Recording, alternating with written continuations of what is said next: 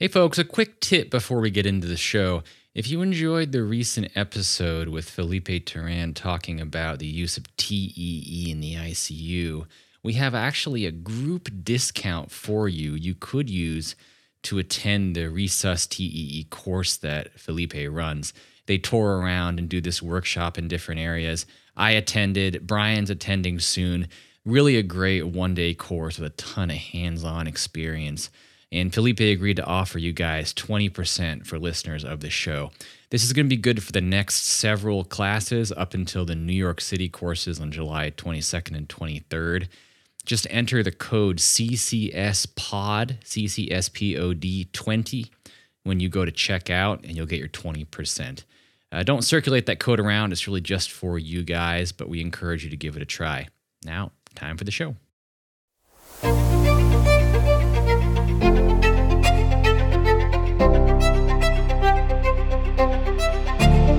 Hey everyone, I'm Brandon Odo. And I'm Brian Bowling. And this is Critical Care Scenarios, the podcast where we use clinical cases, narrative storytelling, and expert guests to unpack how critical care is practiced in the real world.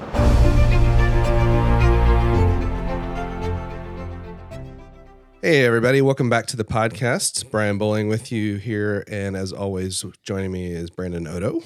Hello. We have a very special guest with us today, somebody who no doubt you are familiar with from his podcast, his social media, his blogs, etc. Eddie Joe Gutierrez, welcome to the podcast. Well, thanks for having me, gentlemen. It's a pleasure to be here with you and privileged, to be honest with you. You guys have done great work yourselves. Well, thanks. Glad to have you. Brandon's got a case, I think, for us that we're going to talk about a little bit of ICU triage today. Now, Eddie is, of course, intensivist to the stars via internal medicine, and we're going to get into some just true kind of fundamental intensivist type stuff today. So let me ask you, Eddie, do you work in a teaching hospital? You work with residents? No, I do not work with residents. I work in a private practice hospital, community hospital. All right. So it is just you. And you get a call from your emergency department, and they're telling you, listen, we have this 70-year-old female down here, and she's got some medical history. She's known to have some HFrEF. Last EF last year was about 45%. It's sort of reasonably controlled. She has some chronic kidney disease, about stage 3, hypertension. She has coronary artery disease. She's had a couple stents in the past. Reasonably functional. Normally, she lives at home with her husband, but she's had a few days of a kind of insidious onset of dyspnea with exertion. Some fatigue going along with that, but kind of a subtle thing until today when her husband saw her go to the toilet, didn't see her for a little bit, and then he found her in there on the toilet, kind of panting and unable to even get up and walk back because of shortness of breath and just kind of weakness. So he called an ambulance. Ambulance brought her to your emergency department, and in triage there, her oxygen saturation was about 84% on room air. Her blood pressure was 100/45. The MAP was about 66. Her heart rate was 100, just sinus. She has no fever. They put her on a nasal cannula. They got some labs. Her white count's 19. Her creatinine is about at her baseline, which is 1.2. And they were concerned for a PE, so they did a CTA. And in fact, there are several segmental and lobar PEs in mainly the left lung. Also, however, there's some airspace disease, some consolidation and sort of interstitial changes that look like they may mean pneumonia. So the emergency doc says, I don't kind of totally get the story here, but I think there is obviously PE and perhaps also an infectious pneumonia. I have her on the nasal cannula. She's at 6 liters and she's satting about 90%. She doesn't look too bad clinically, but I'm not really sure. And the main question here is, should this patient come to the ICU? So you're sitting here with this phone in your hand. What are the thoughts that you're thinking? Sure. The first thing I'm thinking about is, what's this patient's likelihood of deteriorating? And I would say it's pretty high from two perspectives. Number one, what's interesting me is not necessarily the oxygen requirement, but more so the hypotension and tachycardia that this patient is seeing at this time. Because one has to differentiate, is this secondary to the infectious process going on in their lungs, or is this secondary to the PE that has been, even though it doesn't seem like the clot burden is too impressive, but it could be something that is causing her issues, say, if she has some underlying RV dysfunction at baseline that we're unaware of, just a little bit of clot burden could go ahead and tip her off. Those things being said, I really like to err on the side of caution with patients such as this one, to where I would bring them to the intensive care unit more so to formulate a good plan of care as to what the next step is going to be. Because, for example, we're going to go ahead and attack all these issues simultaneously. So, for example, for this patient's underlying pneumonia, obviously they're going to get some antibiotics, and they're also going to get some support from a respiratory standpoint, in which case, if they're on 6 liters, as you mentioned, I think they were on 90% SATs. I would like to optimize that with the utilization of nasal high flow to help decrease the work of breathing, help recruit some of those alveoli, and, offload some of the respiratory burden in the patient. Now, the next topic, now that we went ahead and addressed their oxygenation requirement as well as their pneumonia from that standpoint, one could make the argument of giving the sepsis guidelines, given the white count of the 30 cc's per kilogram of IV fluids. However, that might be detrimental to this patient if they do have some sort of RV dysfunction from this underlying PE. So in which case, echocardiogram might be of use. This depends on the type of institution where you work at, whether there's a PERT team available or a line of clinicians who help to establish what the next step in care for this patient's pulmonary embolism is. And this is another reason why it's important, at least in my eyes, even though this patient could hypothetically go to an IMC step-down unit, whatever the terminology is for your respective institution, which at the end of the day ends up being a bottleneck at most places, because that's just the way it is. But if you are on the side of caution and transfer the patient to the intensive care unit, mobilizing these teams and these individuals will take place faster. There are always limitations in staff with regards to who could go down and do the echocardiogram if you can't do it yourself, if you don't have the equipment necessary. But activating the PERT team so that the films could be looked at and echocardiogram could be performed in a faster manner, and a determination as to whether some sort of intervention is going to need to take place on this potentially submassive pulmonary embolism, those different things would incline me to place the patient in the intensive care unit more so than in a step-down type unit. So it sounds like a lot of what you're thinking about is not necessarily the patient's trajectory, but at this phase, almost still just the workup and kind of making decisions. And like, if you knew more about what you were going to do with these disease processes, it might say more about the disposition, but it's just kind of so unclear that maybe it would make sense to stick them in the ICU so you can do all those things and then figure it out later. Right. I mean, I think our emergency medicine colleagues are, burdened with extensive patient loads and workups and all that I try to give them the benefit of the doubt when these things are not complete prior to calling me, for example, especially, being that I am not an academic institution. I'm very hands-on, as many could tell by my podcasts and my other content. I like to do all this stuff myself to a certain extent. So I am very possessive of my patients. I'm big on personal responsibility and ownership of the patients. So that might give me a different perspective than other clinicians to just go ahead, take them and assume care for these individuals. Can I interject a question real quick? So because you mentioned a couple of things. One, that, this patient's sort of on the fence for ICU versus a step down. And then 2, you mentioned about the ED is busy, right? That you said, I think, kind of forgive them for an incomplete workup because they're busy or whatever. So let me throw a wrench in this. What if you say, I'd like to admit this patient to the ICU and there aren't any ICU beds? Do you at that point say, all right, well, the PCU is fine because it gets them out of the ED? Or do you say, no, I would rather them board in the ED and wait for an ICU? Because I think neither of those are perfect solutions. But sort of what tips your scale one way or the other? Personally, I would board them in the ED and just walk down there. It's only 4 flights of stairs, and I have to close my rings on my Apple Watch every day, so that helps me achieve that objective faster. But jokes aside, it if and this depends on the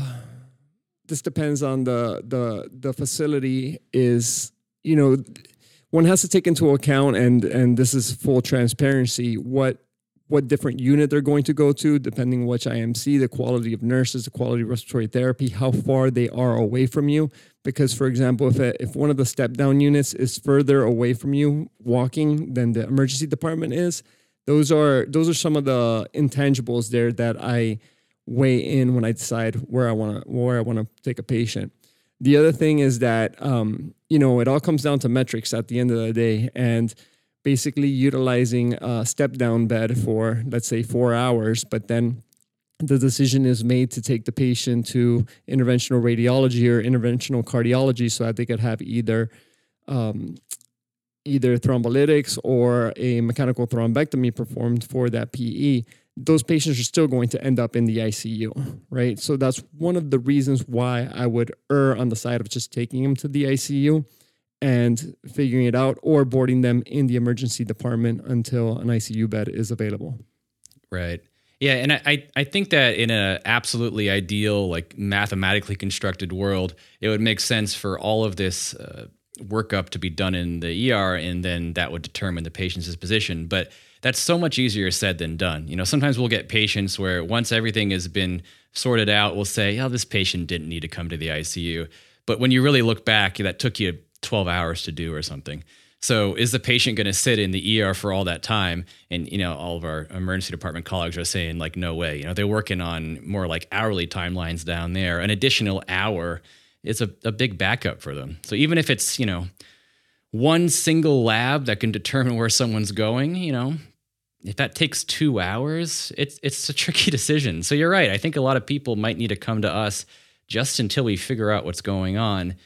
Granting that, that is a use of an ICU bed. And I mean, realistically, oftentimes, a day or a night in the ICU, will you take patients to the ICU like this for 6 hours and then send them elsewhere in the hospital? Or will you pretty much watch them overnight? At this point, I would just watch them overnight. This is taking into account, I don't know how most facilities are, but we have a lot of freestanding ERs in the community, and in those cases, we depend on the physical exam and what our colleagues in those facilities explain to us is going on with the patient. So they'll tell you, oh, this patient looks good, or they look kind of marginal, or you got to kind of trust what they're telling you. And again, I always want to err on the side of caution in accepting the patient to the intensive care unit. Now, let's say, for example, I go and I lay eyes on the patient myself. Even though there's so much knowledge that we all have with regards to patient care, et cetera, the one thing a lot of us really trust is our eyeballs and how the patient looks. So that also is another component I didn't mention prior with regards to triage. Okay, so let's break this down into these diseases. Let's look at the PEs. You mentioned an echo, so let's say that an echo does get done in the ED. Maybe the emergency department team does it. Maybe an echo tech does it. And it shows that there is maybe mild RV strain. The RV is a little bit dilated, a little bit hypoactive. Tell me, just in general, sort of on paper, which PEs do you think need to come to the ICU? In my opinion, the PEs that need to come to the ICU are those that most likely are going to require some sort of intervention. And by that, I mean, is it a patient who is going to need some sort of thrombectomy with these new devices that are now on the market, or a patient who's going to need catheter-directed TPA, for example. And I know that on both of these, the data is rather ambiguous and it's not robust, and we could get into an academic conversation as to why that is or isn't so. But overall, it eventually ends up being a judgment call. I know that people use certain like PESI scores and they use other clinical criteria. And there's that whole ambiguity of a CTEPH, for example. and whether these PEs are going to cause CTEPH on these individuals. But again, that's a different conversation. But even more recently, there was an abstract that was discussed like a week or so ago, of patients who have submassive PEs. They floated a SWAN in these individuals, if I recall correctly, and they noticed that after performing the mechanical thrombectomy, their cardiac index improved significantly, and their RV pressures, their PA pressures, RV pressures improved dramatically. And these were patients who clinically would not be patients who we would think would need a thrombectomy. They weren't patients who were crashing and burning. So there are those things that we still cannot define precisely, which makes enrolling patients into clinical trials for these things a little bit on the challenging side. But overall, that's one of those things where you have to put the patient first and see what the risk of complications from possible interventions is going to be.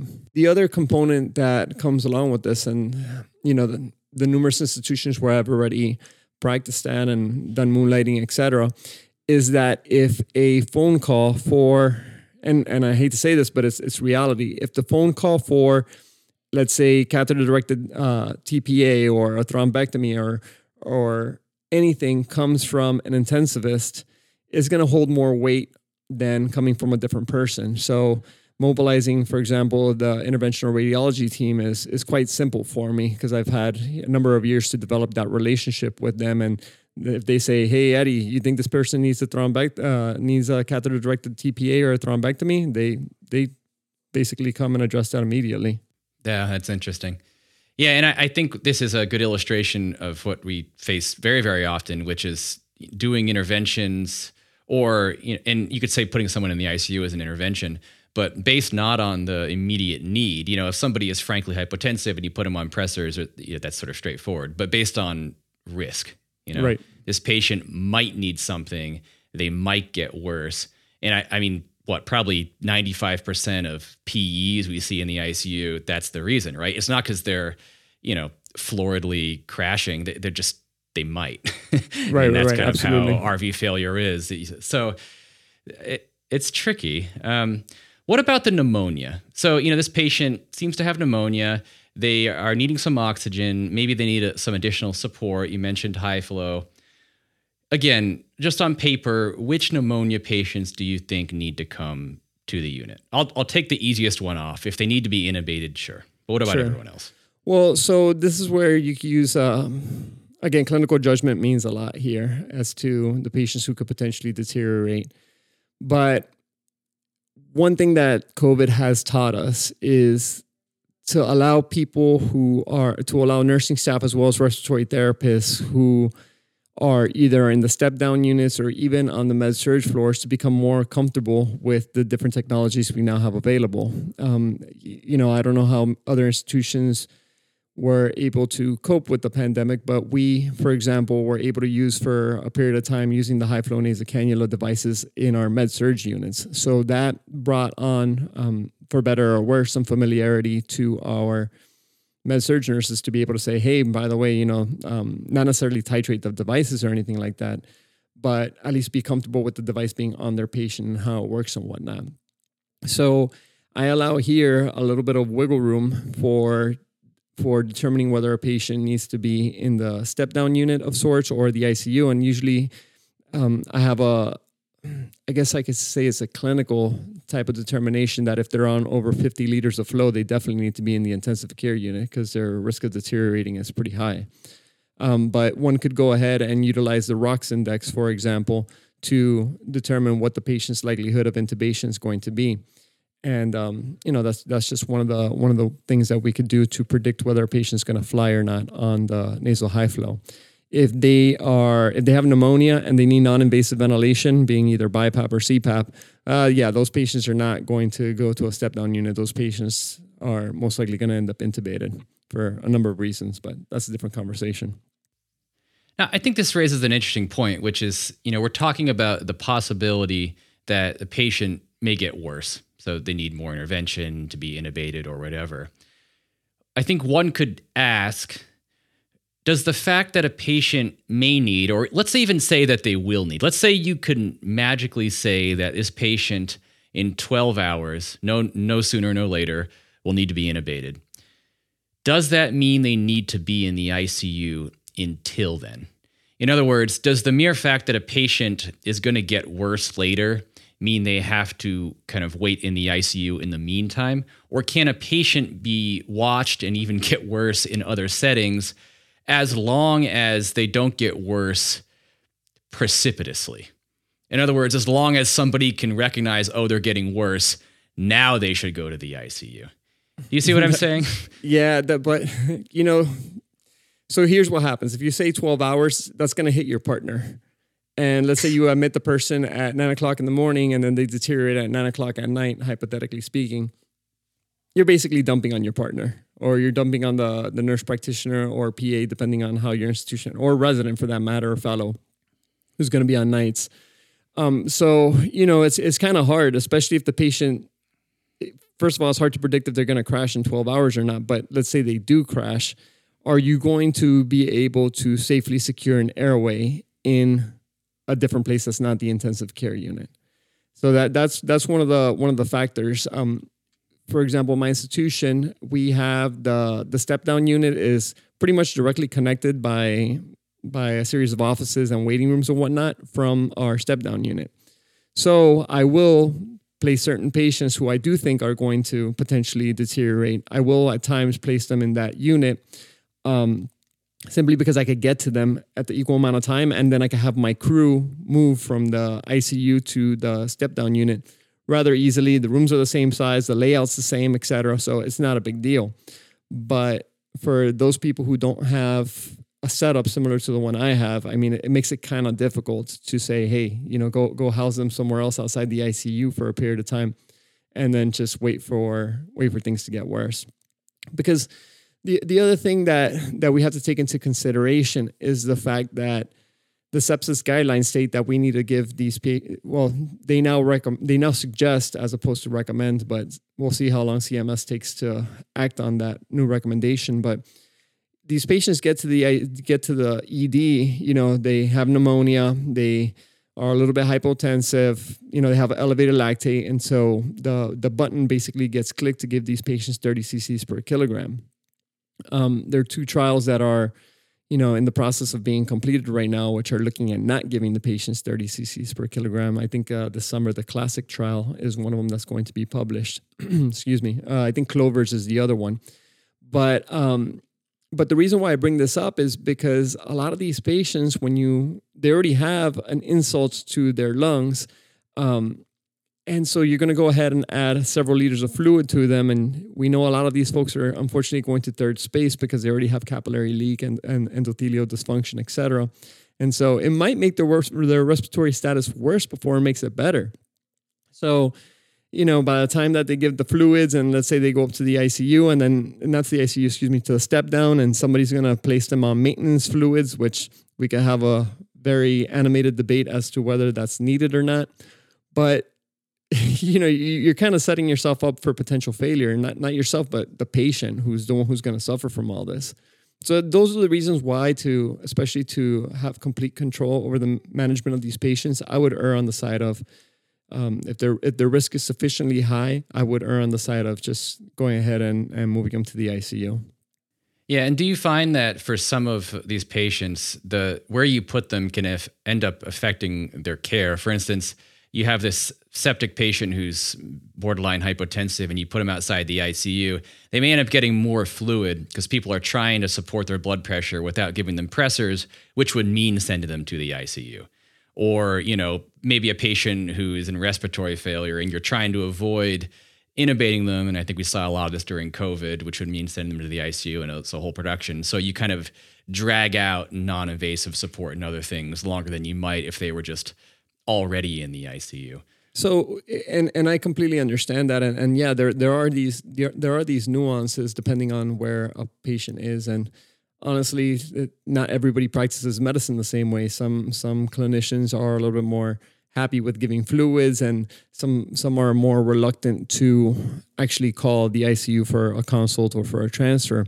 However, I think the best way to mitigate this is to have an open communication line with your consultants, with your hospitalists, anybody who's taking care of these patients out in the rest of the hospital, as to where if there are any issues, hey, an ICU consult is welcome, simply because it's going to afford the best care for the patients.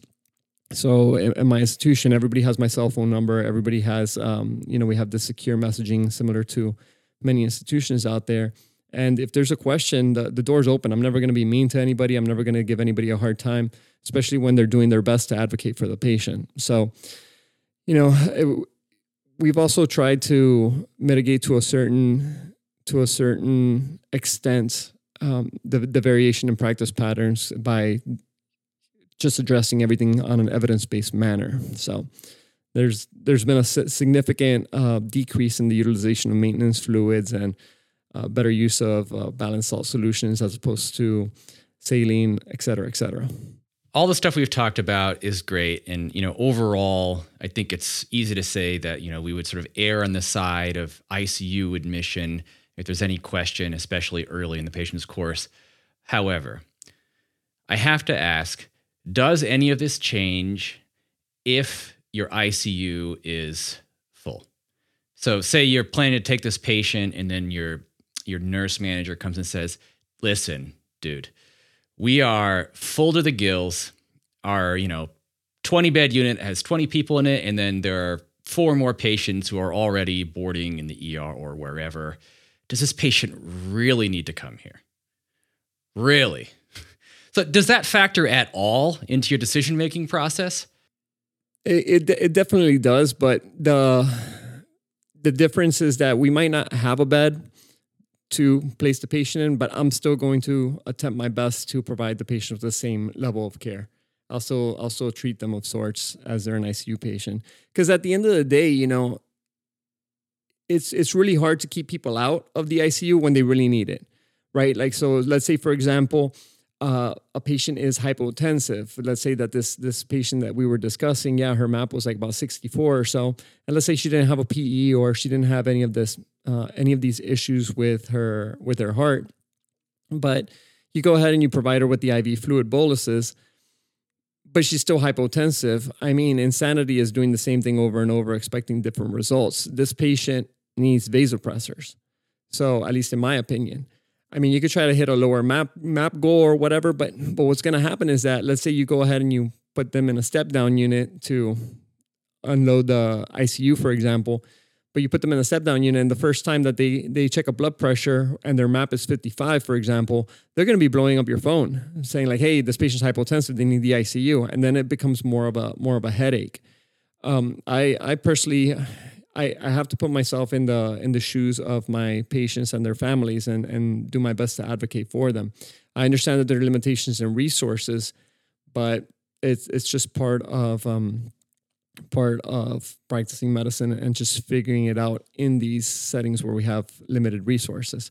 Thankfully, we have, I can't think of the number off the top of my head, but we have close to 60 ICU beds at my facility that we could use. So us being full on a regular day is not something that happens. It doesn't happen often, thankfully. Sure. And full, especially at larger institutions, can have kind of a flexible definition. Maybe you can shuffle people between units or, find some other patient who you can move out. Of course, that raises the question of why they were in the ICU, but never mind that. Okay. So you bring this patient to the ICU. They are anticoagulated. Nobody wants to make any more aggressive interventions. You put them on high flow nasal cannula. They get some antibiotics. The next day rolls around. It's been about 24 hours. At this point, they are, let's say they're on the same level of oxygen, which is not a tremendous amount, but I don't know. Let's say they're on 40, 50% FiO2 and I don't know, 20, 30 liters by high flow. Their blood pressure is about the same, which is to say sort of on the soft side for everyone who loves that word. But they haven't needed any pressors or anything. And clinically, they look about the same. Would you consider transferring this patient out of the ICU now? I would definitely consider it at this point.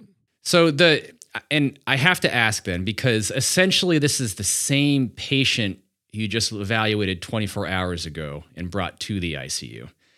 So does that imply that your criteria for sending someone out is a little different from your criteria for accepting them in the first place? Well, usually if they're going to deteriorate, it's going to be a little bit sooner in the hospital course. At least in my experience, and there are a ton of variables that go along with this. But if her oxygen requirement hasn't increased from the day prior, her high flow settings from what you described aren't exorbitant, that's a patient who could easily be cared for in our step down units. So, and if that's her blood pressure and that's kind of where she lives, then that's kind of where she lives. If she has a good capillary refill, lactate didn't go up any further, and she overall looks okay, that's somebody who I would, and we do need beds, right? Then I would go ahead and transfer the patient out of the ICU. I would keep on following them though, just because I'm obsessive about those things. I need to make sure my patients are doing fine. Sure, you'll creep the chart. So what you're saying is the difference between these two patients is time. You've been able to watch them for a period of time, and they've maybe not proven, but at least increased the chance that their trajectory is fairly flat. If they were going to get worse, I mean, they could still get worse, but it's a lot less likely than it was 24 hours ago when they'd only been watched in medical care for like an hour and, not in the ICU at all. Correct. Yeah. I think this tale gets at a lot of these tricky triage decisions, on the one hand, showing that there's not really a hard line for a lot of these patients. It's almost the easy ones where they clearly require something that you have to do in the ICU. They're on the vent, they're on pressors, whatever, sure. But so often it's just about risk, which really is about judgment. And really, I mean, it requires a knowledge of a lot of diseases and their risk for deteriorating and how quickly they would do that and when that would happen. Mm-hmm. And then, the role of time, because so often what answers those questions is being able to watch people for some amount of time. And then the importance of that and then how long to do it, again, comes down to sort of judgment and what the diseases are. Right. No, absolutely. I mean, case in point, the last week that I was on service, I got a phone call from one of my hospital medicine colleagues, and I'm very blessed that I get to work with a lot of excellent physicians in that department. She reached out to me, and one of the things I do is ask people for their medical record number, and I quickly take a glance at everybody's chart. And, the vitals look good. The patient's ABG looked a little bit hypercapnic, but not a big deal. And, she responded on, and she's like, "Oh, Eddie, there's just, I can't put my finger on it, and this patient just doesn't look well."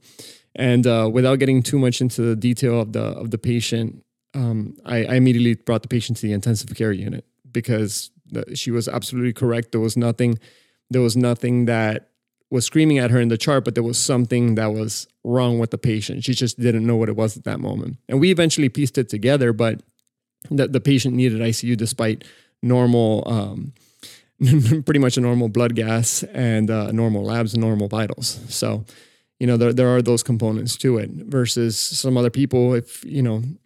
Some other people might not have brought that patient to the intensive care unit or even gone to lay eyes on the patient just because everything looked good on the piece of paper. Right. And that's sort of why we're here. I mean, any idiot or computer algorithm could take the patient who's already sick to the ICU, but to look at someone and say, they sort of look okay, but I know that their TBI may, develop worse edema in the next couple of days, or this PE patient can suddenly decompensate, or, this hyponatremic might, suddenly start diuresing and their sodium shoots up or something, and there's a right place and a wrong place to do those things.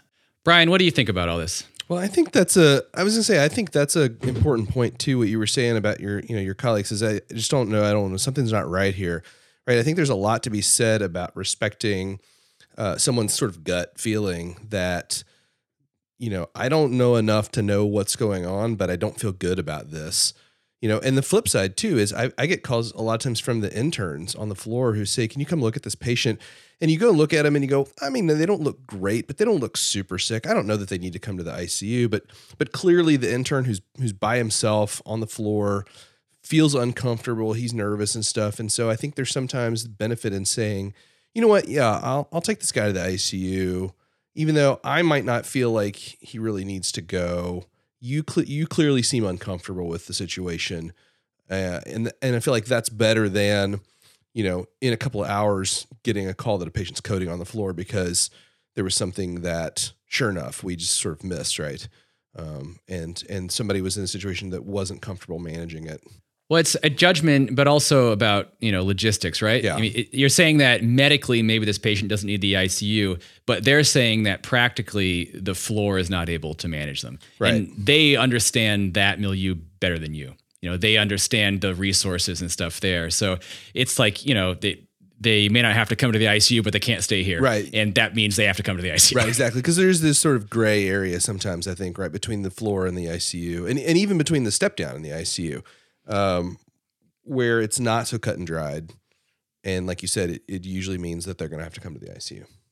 Right. And that's where this is where experience with your institution, no matter where it is, comes to play, because you get to know the bedside nurses very well. You get to know their strengths and their limitations. Same thing with your respiratory therapists who are working on that floor, how comfortable they are. And, for example, when they do call you, because the vast majority of the respiratory therapists at my facility have my cell phone number. And when I see my phone ring and I know it's the respiratory therapist who's on that floor, I know I need to move. I don't even really need to pick up the phone for them. I just need to show up at the bedside because something bad's happening and I need to escalate the care of this patient. That's one of the good things about working in a community hospital like the one I do. Even though it's approximately 500 beds, it's not small by any means, but we get right to the source on everything. Like picking up the phone when you need a consultant, you just call them directly, things like that, as opposed to many academic institutions. You have to go through the intern, resident, fellow, attending hierarchy that could take up a lot of time, but that's a different conversation. Well, I think that, like you're saying, communication is what kind of solves that problem. Because if you think that these decisions have to be final decisions, then we're going to get them wrong a lot of the time. But if they're an ongoing process and people can talk to each other and work out what works for the patient, then you're more likely to figure it out. And ultimately, the reason that it's hard is because we all want to err on the side of safety, but you can only err so far. I mean, we are in systems with limited resources, and anyone who's looking at it from a very top level view will prioritize safety, but also recognize that there's no free lunch. If you take everyone to the ICU, it's not better for everyone. They all end up, boarding in the ER or something, which is also bad for them. There's data on that. The longer you sit around outside the ICU when you're, quote, an ICU patient, you don't get the same care. And, if your nurses and your therapists and your teams are all, slammed with patients, they're not able to do the same for each of them. So that's why it's hard. I mean, it would be easy if we could just sort of up triage everyone, but. Absolutely. Well, I mean, that's a very valid point. I mean, I know that when we all had our respective surges of COVID, that was what ate up 75% of our bandwidth. At least I feel, is figuring out who needs to be escalated, who could be downgraded. Especially when you had a patient who was on max high flow and they had been stable for about X amount of days, for example, and you have a patient who needs to be intubated, and you end up downgrading somebody who's on max high flow on 60 liters, 100%. That was some of the tricky stuff that's not described in any of the literature, but at the end of the day, all of us did it at our respective institutions. Well, it goes to show that where you set that needle for your triage thresholds is not set in stone. It depends on your systems, right? I mean, I think in the United States, we have a pretty low, acceptance of risk by culture, probably both for just kind of the lives we like to live, and we like to think that there's a low risk of bad things happening to any one of us on any day, and probably for legal reasons and so on. Legal reasons. Yeah, well, I mean, I think that's what people point to, but you don't necessarily sit around thinking about getting sued every minute of every day. It's just the way that you trained and are used to practicing is, in part influenced by that, and by sort of, we have a low acceptance of saying this patient had a potentially preventable problem. So we try to avoid that. But in a system with fewer resources, like we saw during COVID, you are forced to move that needle and accept a little more risk, because the alternative is, globally more risk. And if you go into really resource limited settings like some other countries, or you're you're running a quote ICU out of a tent or something, then obviously your standard of care is going to be different, because to provide the most for the most people, you can't be as paranoid for each one of them. Absolutely. And I've practiced in another country, so I could completely attest to that. Yeah. And when you said legal reasons, and we may not think of it in those terms all the time, I do think there's some value in that, right? I used to have an attending who would always say, can you defend that decision, right? If you're called in front of a court of law and they say, why did you do this? Can you defend yourself? And he said, if you can, then great, you're fine. But if you can't, then you're in trouble. And that helped me sort of clarify a lot of my decisions that I was making based on, well, I mean, is this really the right decision to make? And you can say, well, this is a risk and the patient could have a poor outcome. But at the end of the day, I mean, I can justify it. I can say that we're doing the right thing. And could something bad still happen? Yes, but I'm doing the right thing. And by the same token, right, if you're sitting there, he also used to say, if you're trying to find a way to justify not doing something, you should just do it. If you're sitting there going, should I send the patient to CT?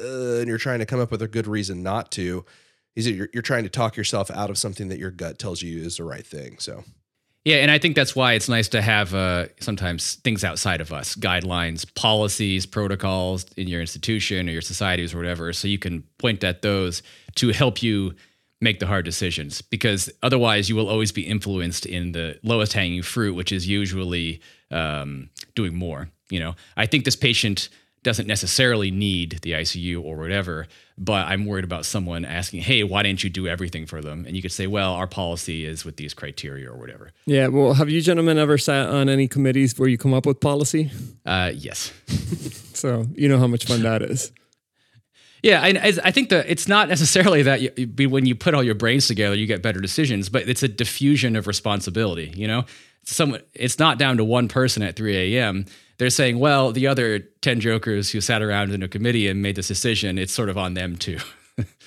Well, I think there's committee issues aside, I think there is some value in that. It's sort of like, when I talk to patients, if they first get admitted to the ICU, talk to them and their family and say, hey, everything's going okay right now, but if you get to the point where your heart stops, do you want CPR? Do you want a breathing tube? And they say no, right? That's the time to make that decision in the cool light of day, not at 3:00 in the morning when it's all hitting the fan and you're faced with an emergency and you're having to make an emergency decision. You've already thought this through. This is a logical, rational conclusion that you've reached. And I think sometimes, we can logical and rational sometimes don't go together with committees, but, having that, we're going to sit down and think of this out in a very non-emotional way where I don't have a patient who's dying in front of me potentially. What's the best thing to do? It does sort of help. All right. What are our final thoughts on this? Eddie, what do you think we should take away from this? What are we getting wrong or could do better with our triage? Well, I think one of the things that we get wrong is thinking that we might have a solution to this issue, when in reality, there are so many variables that come into play that cannot necessarily be quantified. It's just hard, right? Like I've practiced at institutions where they have a certain pH for which they take DKAs, for example. And I'm not going to disclose what that threshold was, but sometimes you have DKA patients who are above that threshold and they are far sicker than somebody who has a pH that's lower. And so there's a lot of variables that go into every patient and every situation. It's not all homogeneous and easy.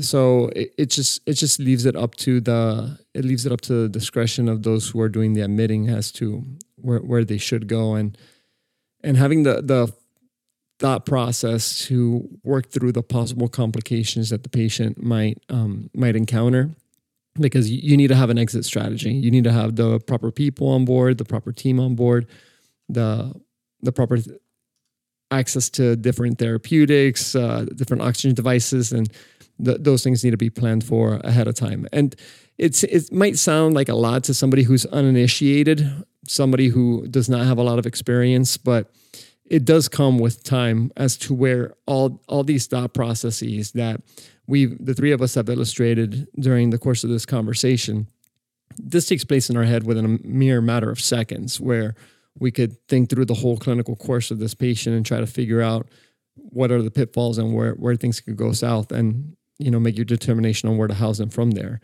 If I was, for example, this same patient that we were kind of on the fence of whether to put them in the intensive care unit or a step down unit, which either argument could have been okay from the get-go. But if I could have assured myself that I could have this patient within a couple steps from my normal ICU, as opposed to one of the further step down units, for example, I would be more willing to actually house them in our PCU and then follow them from there. But if you're going to tell me, hey, no, they're going to be in one of the step down units that's all the way on the other side of the hospital, then I'm going to say no. Then this patient needs the ICU. So those are the little intangibles that cannot be quantified necessarily at any other institution outside of my own. Yeah, each person's different, each patient, each institution. And I guess the other thing I'd warn is that there's no other decision which is so prone to a bias of second guessing here. If you look at someone's decision on their patient disposition or triage and say they got it wrong, try doing it prospectively.